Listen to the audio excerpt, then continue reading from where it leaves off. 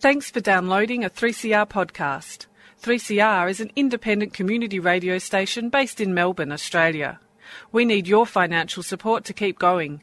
Go to www.3cr.org.au for more information and to donate online. Now stay tuned for your 3CR podcast.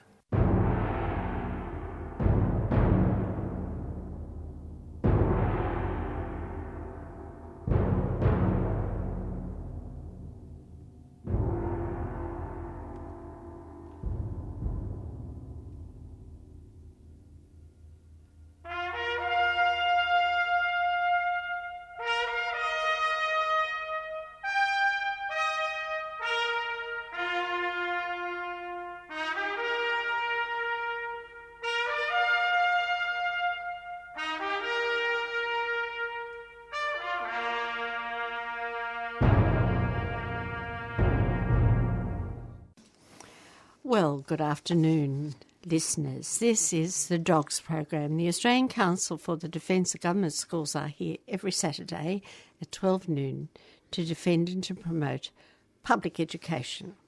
And if you want to find out more about us, you can go to our website at www.adogs.info. And you will there see our press release 670. Yes, we're up to press release 670. We've been going with our website since 1998, but we're still going strong. Now, we believe in public education, which is public in purpose and outcome. Above all, it's public in access, and it should be publicly owned and controlled. And as well as that, it should be the only one that gets public funding from the public treasury because it's the only one that can be accountable. And our governments, if they in fact are responsible, representative, democratic governments, if they are this, they should be responsible and find themselves responsible and hold themselves responsible for providing a first-rate public education for every child in this country. Now, we know that this is no longer happening. It did happen once. It happened before the 1960s in this country, where we were second to none.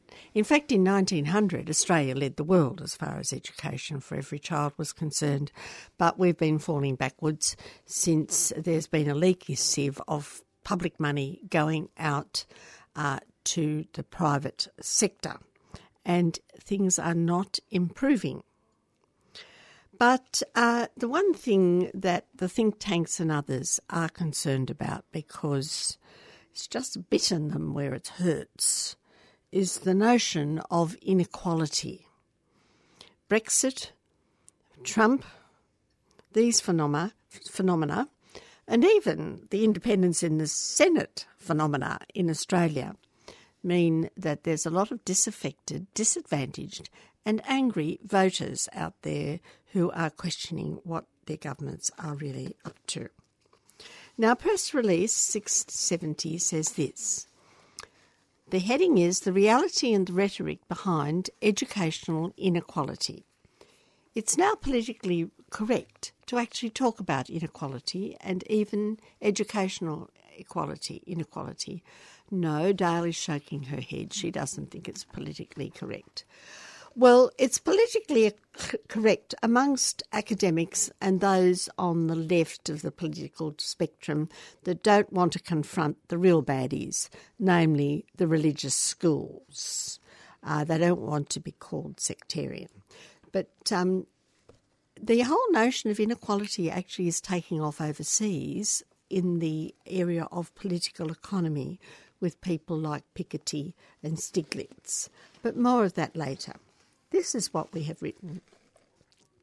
Most of the commentary and debate in mainstream think tanks, interest groups and political debate circles around the issue of growing educational inequalities and the effects, that's if any are acknowledged, that this will have upon the national economy. That is what is happening. There is a lot of debate about this in the press and on the internet. Finally, the political elite are waking up to the fact that their globalisation is good rhetoric, has not convinced vast swathes of disadvantaged, disaffected voters. Hence the Brexit, the Trump and the independence in the Senate phenomenon.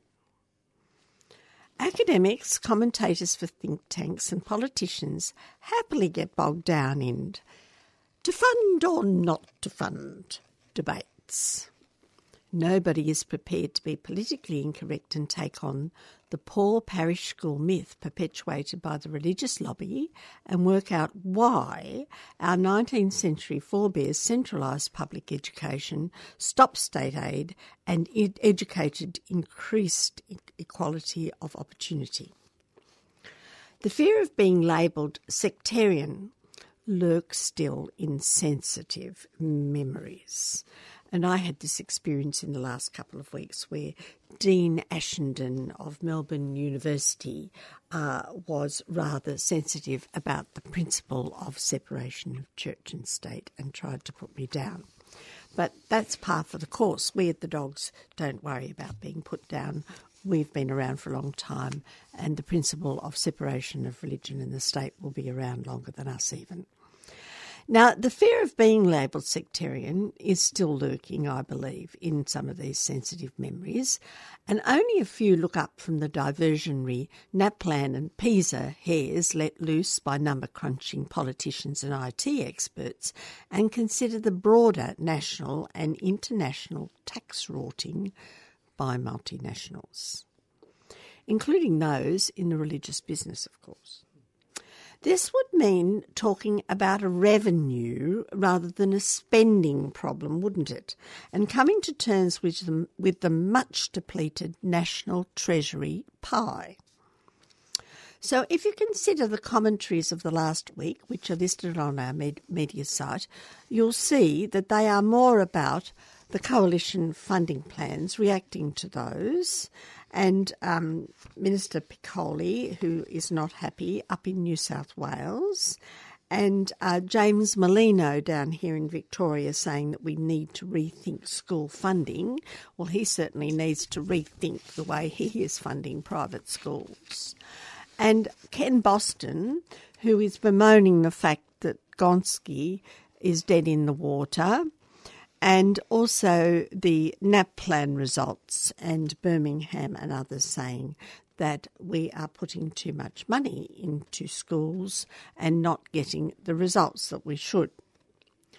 But, to be fair, Trevor Cobbold has written a press release which has and he has lifted his sights higher to look at the much bigger picture.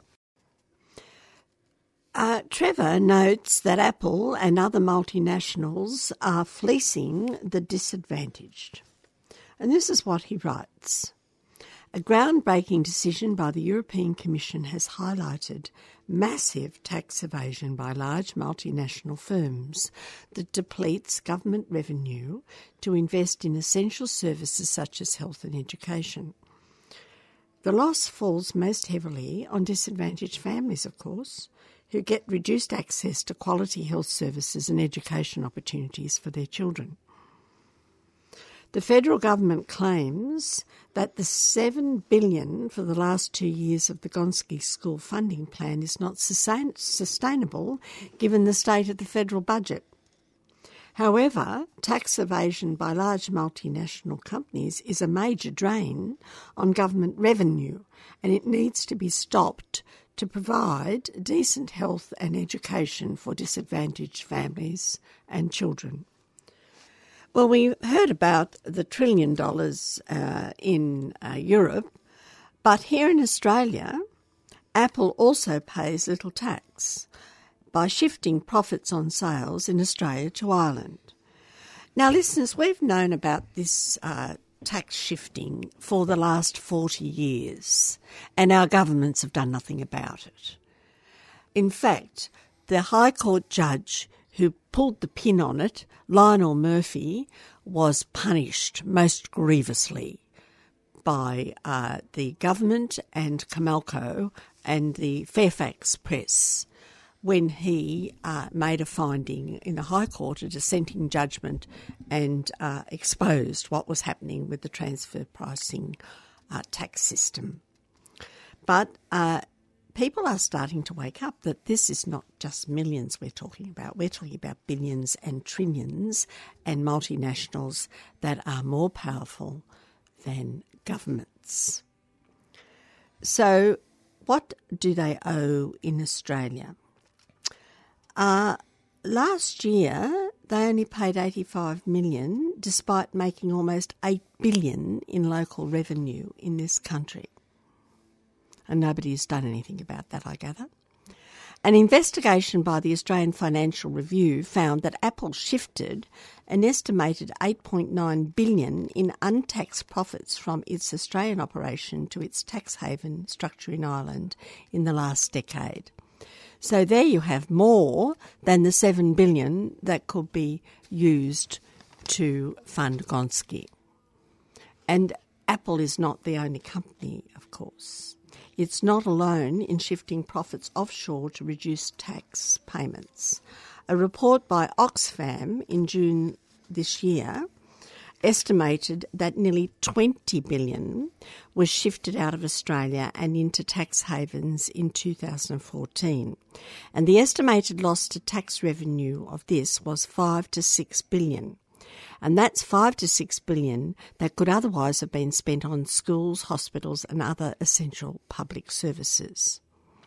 Now, we encourage our readers to read the whole article. It's on the SOS website, but you can also reach it by going to our press release 670 and clicking on the relevant URL. But dogs have found an even more interesting commentary on the extraordinary rorting of national tax systems by multinational corporations and the resulting inequalities in advanced as well as developing nations. So, listeners, we're not just looking at developing nations where whole billions and billions of dollars are actually moved by government heads, leaders, into tax havens. We're talking about countries like Australia, America, the UK and other European countries. We're talking about the developed world. And there's a question, of course, as to whether or not this is even happening in places like China and what happens to people in China who wrought the system. I don't think the Chinese government is particularly friendly towards them the way our government is. Now, the book that we found is a review by Edward N. Lutak of a book by Bastian Obermeier and Frederick Obermeier called The Panama Papers. Remember the Panama Papers? It was a bit like the Assange example, and somebody gave these people, Obermeier and Obermeier,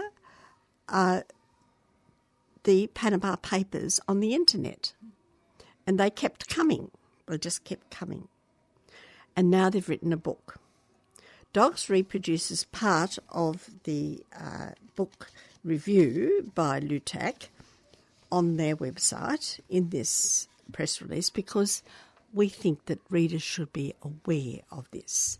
We think that our citizens should be aware of the money that is not coming into our government treasury.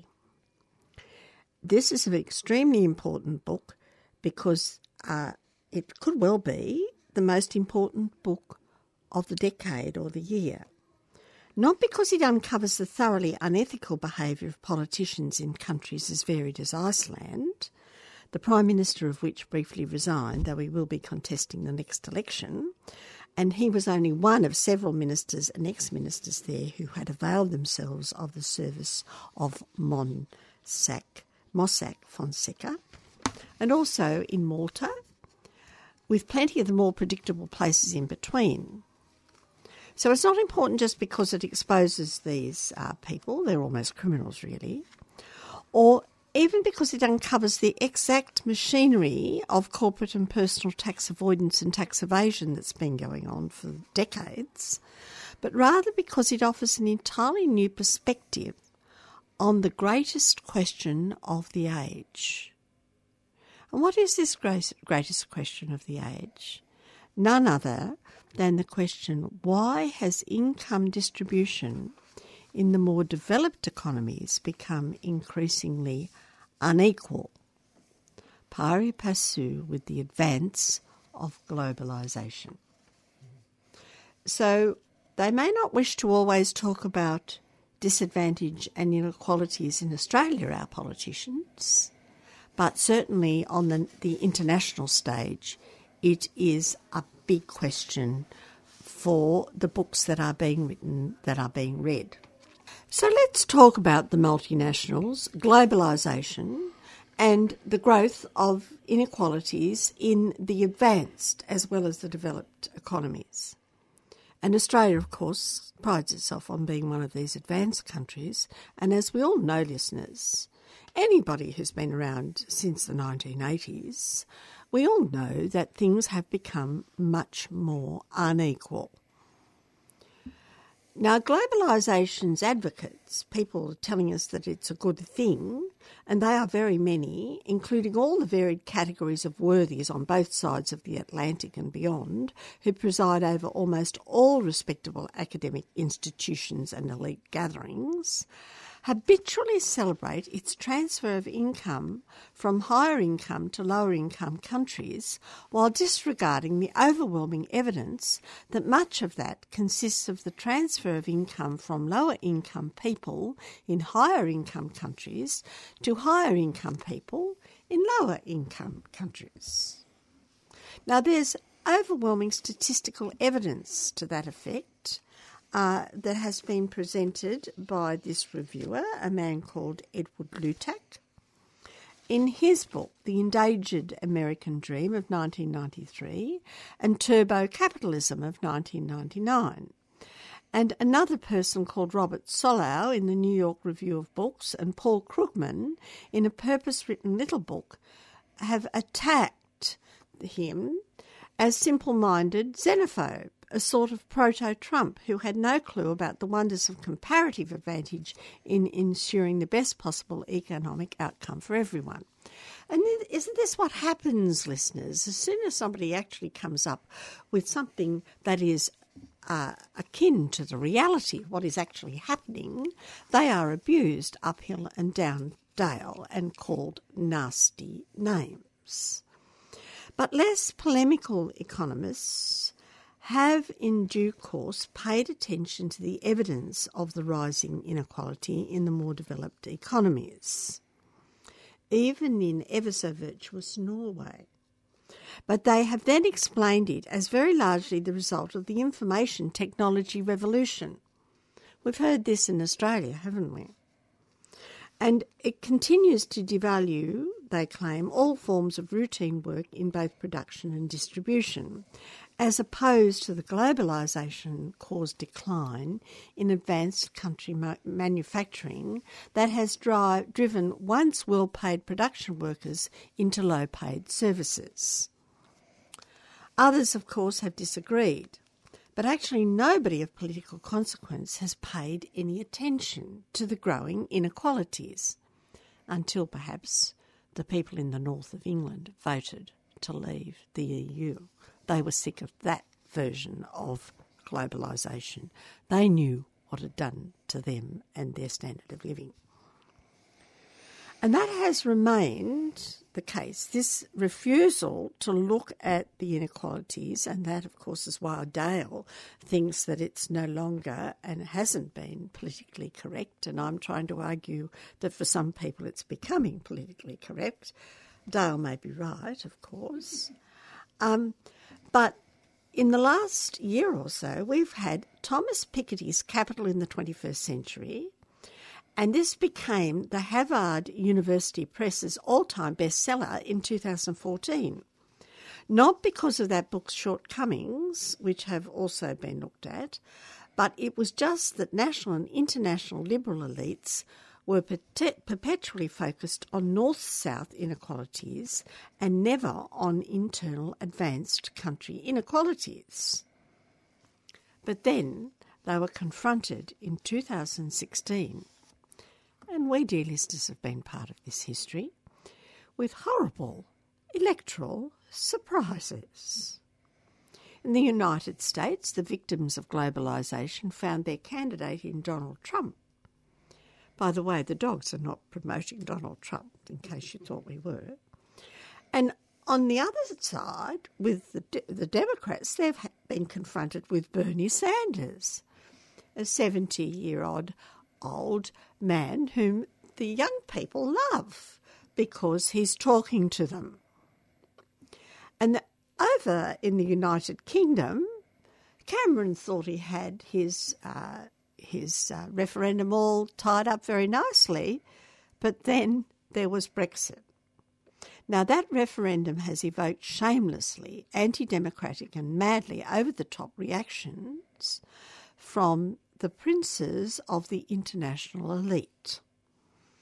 Mario Monti, who's himself an unelected Italian senator for life on €147,000 per year, and the unelected ex-Prime Minister with a nice pension, as well as an ex-EU Commissioner of note, has loudly proclaimed the Brexit vote itself to be an abuse of democracy.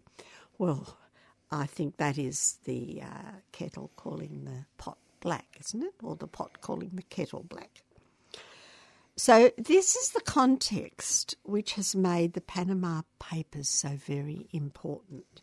With this totally new evidence in hand, we can now know that globalisation has caused rising inequality in quite another way than the transfer of higher-paying manufacturing jobs and all other such phenomena, which is very unfortunate but not shameful or criminal. It's just a matter of numbers. Mossack Fonseca's 214,000 offshore companies alone, the Australian Tax Office is interested in just over 100, between 100 and 200. But we're here dealing with 214,000 offshore companies, and there are many other such shell companies formed by many other law firms, has handled not millions or billions, but trillions of dollars in their totality, thereby wholly subverting the presumptively equalising effect of taxation. And while the less affluent must pay their payroll taxes and income taxes in full, and of course we all now pay our GST, while the more affluent with offshore companies do not pay their own taxes, the total effect of the taxation system has become regressive, even without adding the inherently regressive effects of sales and value-added taxes. Once we recognise the sheer magnitude of offshore income flows, and once we take into account the strongly regressive effects of supposedly progressive taxation systems, the phenomenon of rising inequality in affluent societies may not need much additional explaining. And it hardly matters if those were tax avoidance or tax evasion trillions. Of course, a great deal of money in shell companies is neither of those things, being more simply the proceeds of theft from public treasuries by the rulers who control them. President Putin is involved in this, unless the distinguished cellist is the improbable thief. But that is irrelevant to the question. The distinguished cellist there is a friend of Putin's, who has transferred huge amounts of money into these offshore companies from Russia. It's irrelevant to the question of rising inequality in advanced countries because their rulers, such as David Cameron until recently, or the current Prime Minister of Australia, Malcolm Turnbull, may avail themselves or benefit from perfectly legal tax avoidance via offshore shell companies. People who are as wealthy as Turnbull or Cameron are not wealthy through their own efforts. They are wealthy because they don't pay tax. And he may in fact be now on the payroll of the taxpayers, but one wonders how much tax over the last few decades he hasn't paid. But he's small fry beside those political leaders whose names have been extracted from the Panama Papers until now. There is, dear listeners, 4 heads of state, 4 former heads of state, 2 heads of government, 8 former heads of government, and hundreds of ministers, regional governors, mayors, Chinese potentates, or their stand-in relatives that are involved. And there's actually a list on Wikipedia, if you want to go to Wikipedia, to see who has been benefiting from the Panama offshore companies and Mossack Fonseca. Now, among the many individual stories that have been offered in the book that has been written by the men who got hold of the Panama Papers or who were provided with them, each succinctly presented because the authors have no need to pad them, a number are exemplary in different ways. For example, Nick State Development SA was allegedly controlled by Jose Arnoldo Alemán Lacayo, the former president of Nicaragua, who was sentenced on December the 7th, 2003 to 20 years in prison for corruption to the amount of some 100 million. Or put differently, 50,000 times the average income of Nicaraguan citizens. And there's any number of Arab potentates and sidekicks who are Mossack Fonseca clients, and their offshore companies contain much more impressive sums than a mere 100 million. But some of those clients, along with various Russians and others, also happen to be on United Nations, European or United States sanction lists. Nevertheless, in February 2015, Mossack Fonseca forthrightly declared to the Süddeutsche Zeitung, which is the southern German newspaper, that it did not accept any sanction clients. Their ever so respectable website still makes that claim, along with other affirmations of immaculate probity. What they didn't realise back in Panama is that Obermeyer and his cohort had already found the names of numerous sanctioned individuals, including Bashar al-Assad's key financial and economic operator, Syria's richest man, who's played a critical role along with his entire clan in keeping the regime going in spite of the catastrophic collapse of the country's economy. So you have all of these really very close to criminal people who have been bleeding their country of much-needed finance. And we need, in fact, to know a lot more about this and what is really happening in Australia, especially with the criminal elements and others.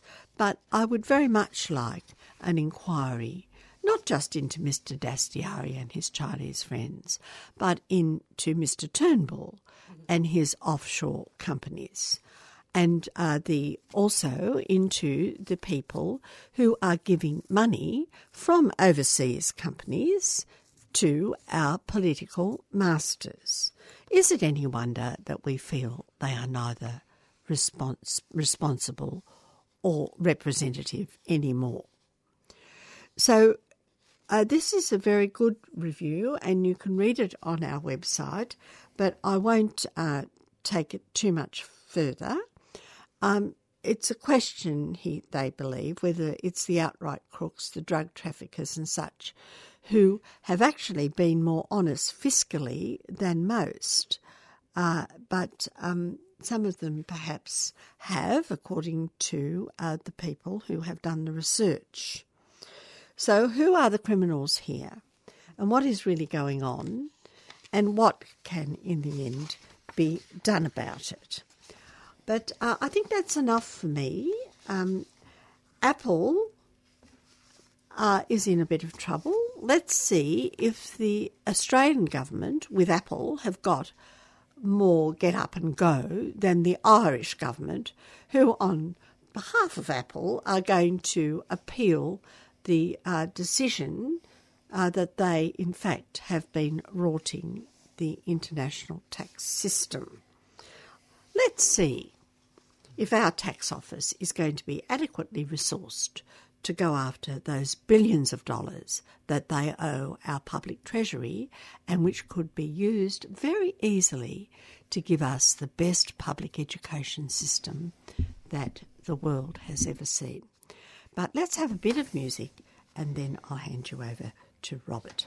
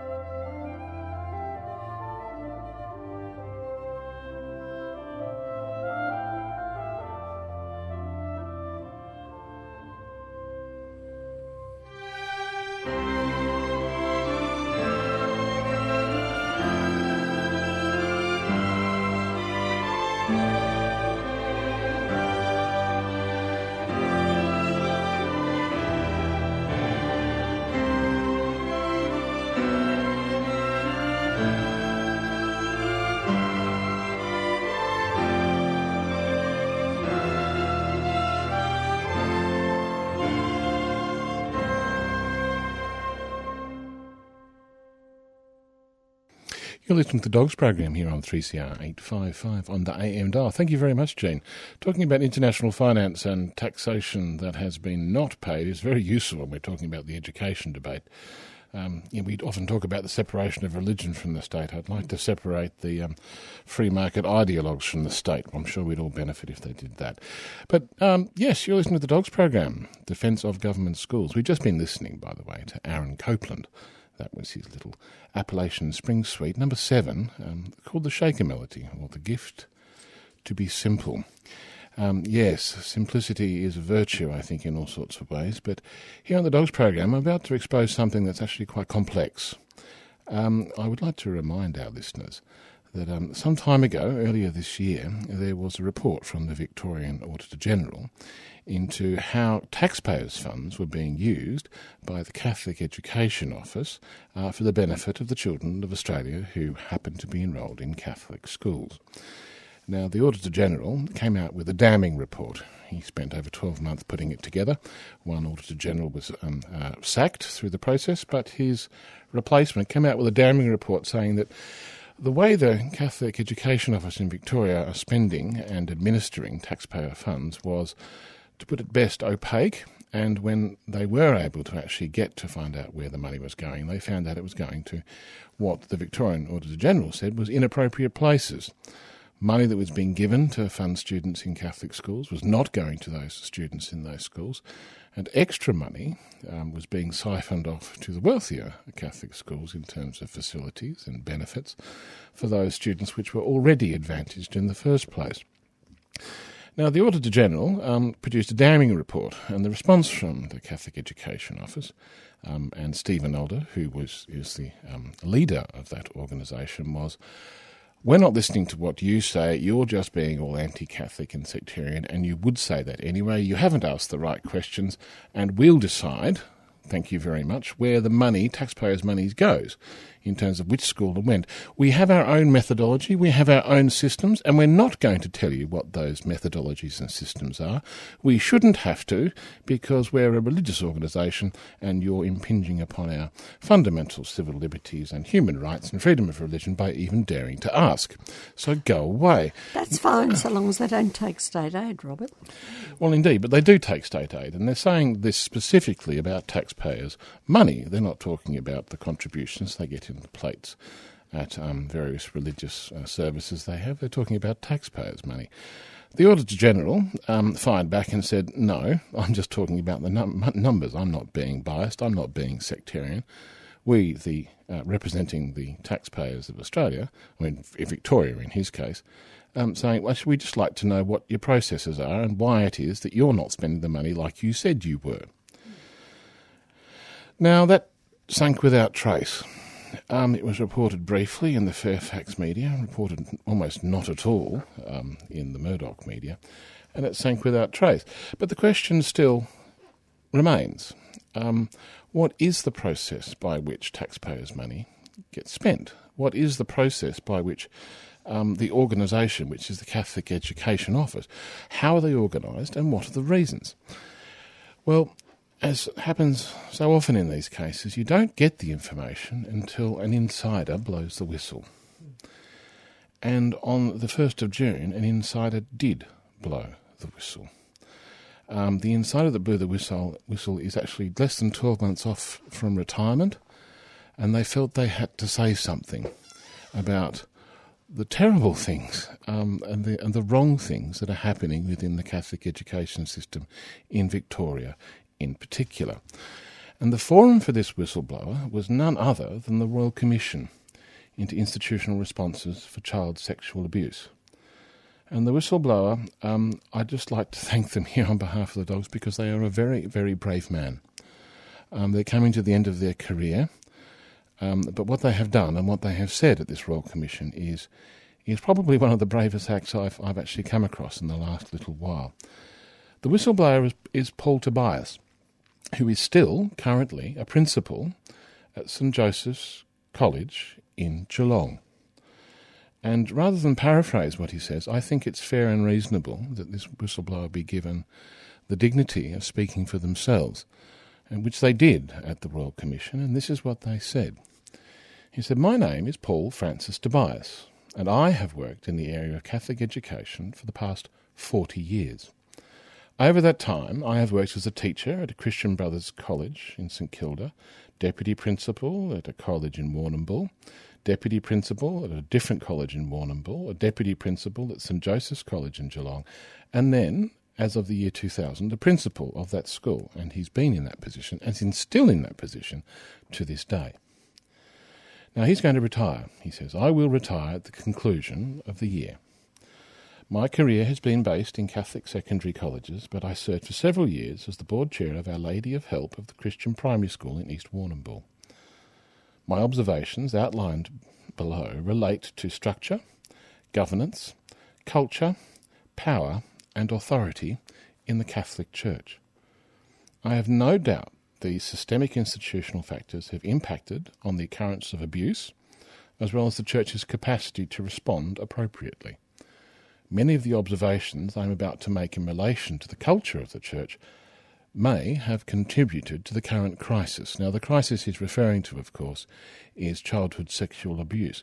But in the process of what he says and what I'm about to share with you, he does actually outline not just sexual impropriety in the way it has been dealt with so poorly, but indeed the structures of the relationship between the Catholic Church and the Catholic Education Office.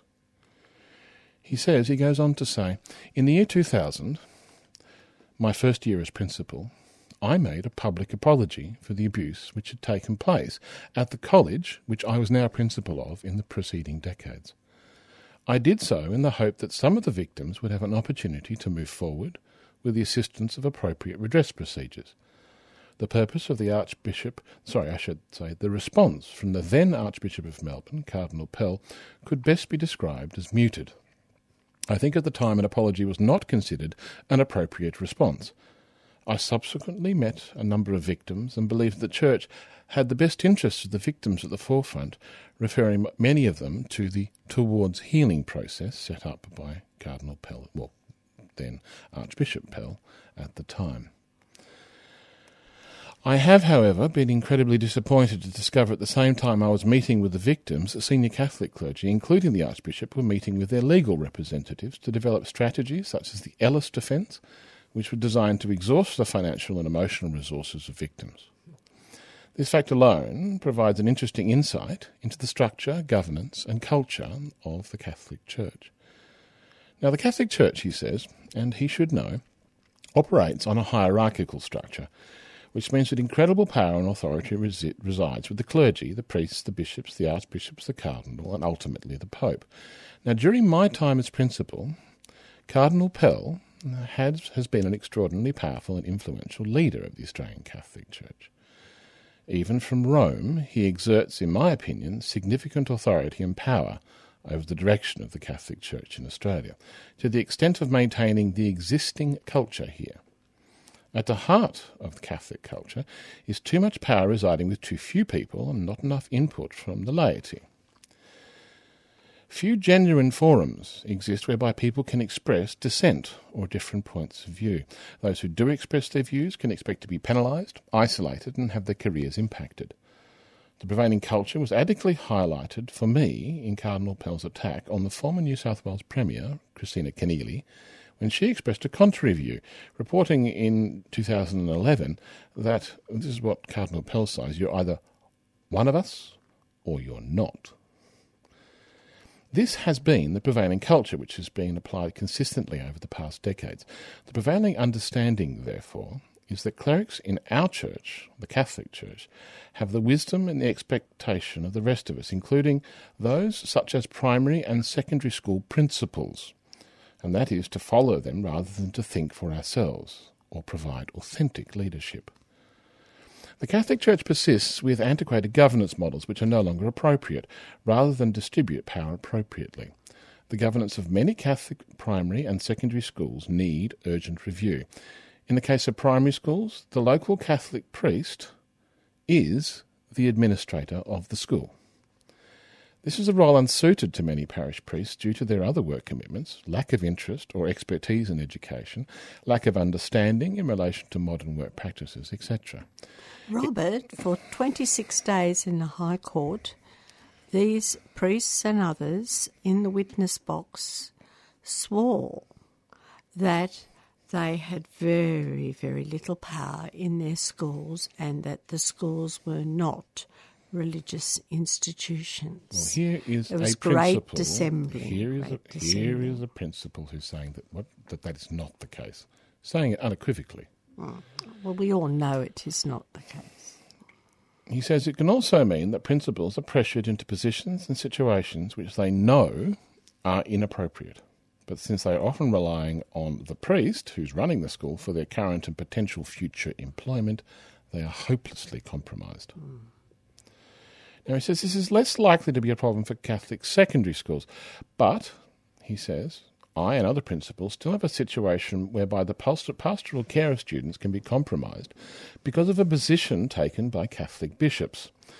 The lack of clear guidelines and curriculum to negate the impact of homophobic bullying in the archdiocesan schools of Melbourne is a clear case in point.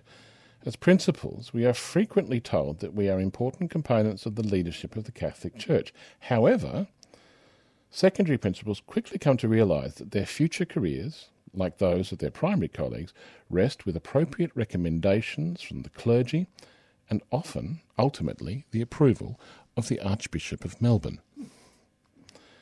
I would describe the relationship between Catholic secondary principals and the clerical hierarchy as at best immature. The Archbishop of Melbourne will, for instance, determine who is and who is not an appropriate speaker at an annual principals conference. The lack of maturity of the relation makes it difficult to conduct genuine dialogue around pastoral and curriculum initiatives impacting on our students and their families. The only effective link between schools and the bishops is Catholic education officers, primarily through their respective directors. Now the right, this is a right, by the way, of the bishop to appoint whomever he wishes to a position to the Director of Catholic Education is apparently enshrined in canon law. Not common law, no, not Sharia law, but canon law. This means that the Catholic Church is a state within the state. So we have canon law telling us how taxpayers' money should be spent to pay for Stephen Elder. Correct. It has certainly been the case that in some instances the appointment has been made without advertisement or interview. This practice does not represent sound governance principles. The cultural implication of such appointment is obvious. The lack of transparency can provide impetus for that director to make further appointments into senior positions with a similar lack of process and establish a mutual relationship between the director and the bishop, which is more likely to breed secrecy than transparency. I suspect also that bishops appoint those who, for the most part, tell them what they want to hear, rather than challenge them, especially around matters such as sexual abuse. The end result is that issues are glossed over rather than being dealt with in an honest and transparent manner. Directors, in turn, can, in allocating resources, directors can, in terms of allocating resources, promote certain causes and largely ignore others. Now, this fellow, this whistleblower, says, I commenced writing to the Director of Catholic Education in the Melbourne Archdiocese in 2004 in relation to the lack of any sanctioned program to deal with homophobic bullying, for instance, in Catholic secondary schools. This issue has consistently been ignored over the years. Principals like myself who express a view in relation to the pastoral needs of young people in their care risk suffering the cultural consequences implicit in the statement, you are either one of us or you are not. There are many aspects to the relationship between Catholic school principals and the Catholic Church hierarchy which need to develop and change. The current power imbalance is unsustainable and inappropriate. The evidence before the Commission would indicate that the Catholic primary and secondary schools have been prolific providers of the victims of clerical sexual abuse. It's interesting to note that as a group, Catholic primary and secondary principals who are responsible for the pastoral care of all children in their school have been largely silent through the entire crisis of the Royal Commission. This silence does not indicate a lack of conviction, but to me indicates a culture whereby those who are outspoken can expect consequences. It is not my intention, he says, to lay blame with any particular individual in relation to any of the observations he's made. But he's worked in the sector for 40 years and has loved the work that he has done. Now, to some extent, he says, we are all part of the culture, and in hindsight I would act and react in different ways, given what we know now. Each of us who work in the sector, both cleric and lay, needs to be reflective about what has been uncovered and what role we might have. And he says, just to conclude, that his greatest fear in terms of the work of the Royal Commission into the institutional responses to sexual abuse is that some bishops may have already concluded that because of the widespread nature of abuse across a variety of religious groups and other entities, the Catholic Church does not need to review its structure, governance and culture. If as the Church we fail to embrace the opportunities presented, nothing is going to change. Now, the point of tying in someone's testimony, this very brave man actually, I mean, he is a year off, well, he's a couple of months off retiring, so I can see why he's saying it now. But he obviously feels passionate, and he is a good Catholic man who has a conscience and has observed what's going on. Now, he has a big problem with the social justice issues, and he's talking about those. But here at the Dogs, even though those things are critical and important, I want to take what he said back to the Auditor General's report. What he's saying is that the governance and the culture of the Catholic Education Office is that the ultimate person who decides where all the money is spent is not the director of the Catholic Education Office, is not his advisors, is not indeed in consultation with the principals and their needs. The person who decides where the money gets spent at the Catholic Education Office is the Archbishop of Melbourne. Now, the Catholic Education Office has a great deal of resources. It has a great deal of resources because those resources are provided by me. They're provided by Dale, they're provided by Jean, they're provided by all of our listeners. The money that is given to educate the children within the Catholic education system, this man is saying unequivocally, the decisions made about those resources and how it is spent is actually by not an educationalist, it's provided by an archbishop. And this gets to the fundamental problem that the dogs have been addressing all of these decades, all of half a century. This is wrong.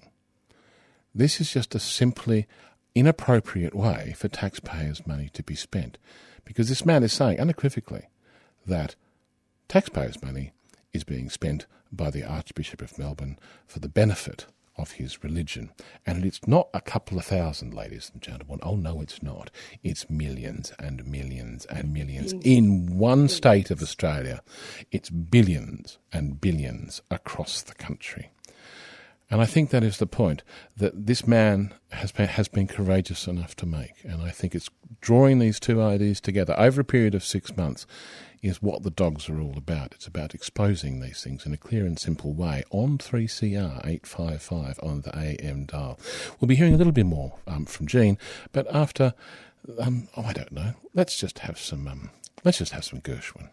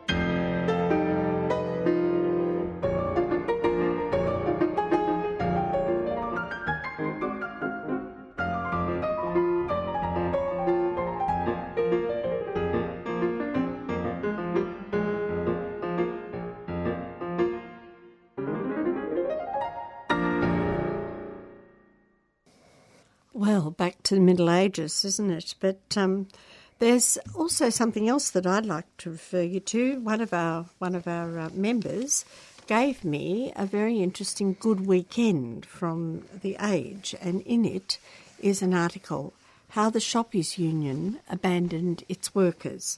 Now, you may think that this is completely irrelevant to the cause of public education, but it's not. Because the Shoppers Union is an old DLP union, and its bosses and most of the people who dominate this union are the graduates from the Roman Catholic system and adherents to the ideas of Santa Maria.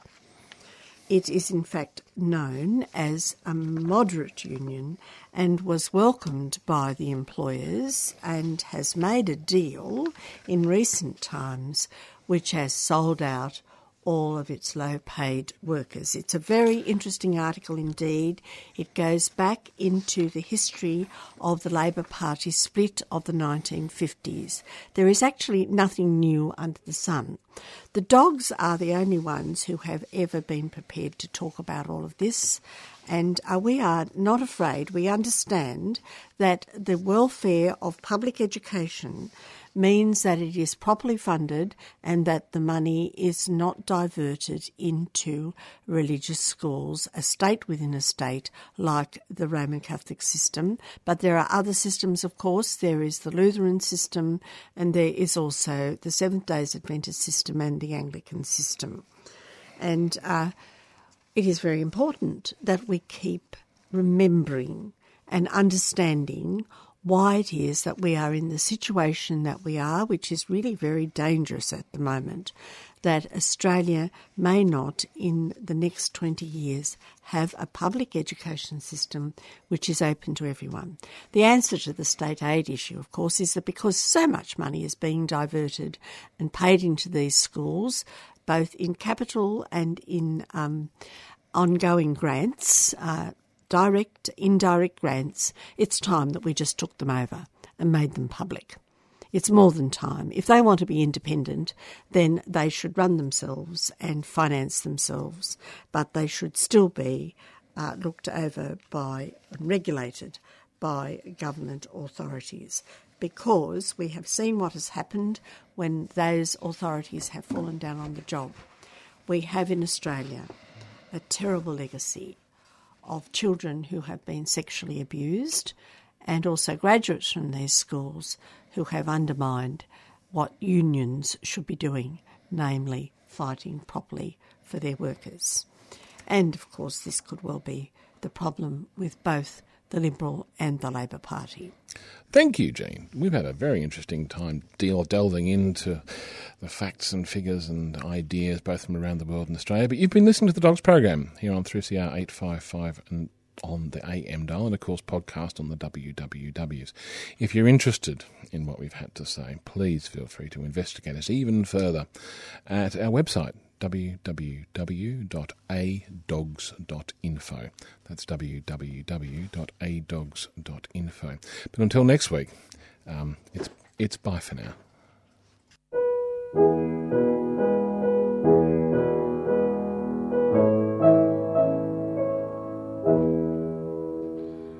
I dreamed I saw Joe Hill last night, alive as you and me. Says I, but Joe, you're 10 years dead. I never died, says he. I never died, says he. In Salt Lake City, Joe, says I, am standing by my bed. They framed you on a murder charge, says Joe, but I ain't dead.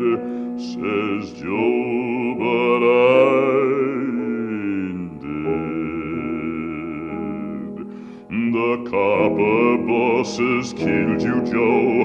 They shot you, Joe, says I.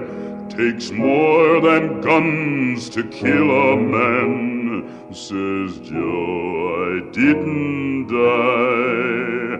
Says Joe, I didn't die. And standing there as big as life, and smiling with his eyes, says Joe, what they can never kill, went on to organize, went on to organize. From San Diego up to Maine, in every mine and mill, where workers strike and organize, it's there you'll find your hill. It's there you'll find your hill.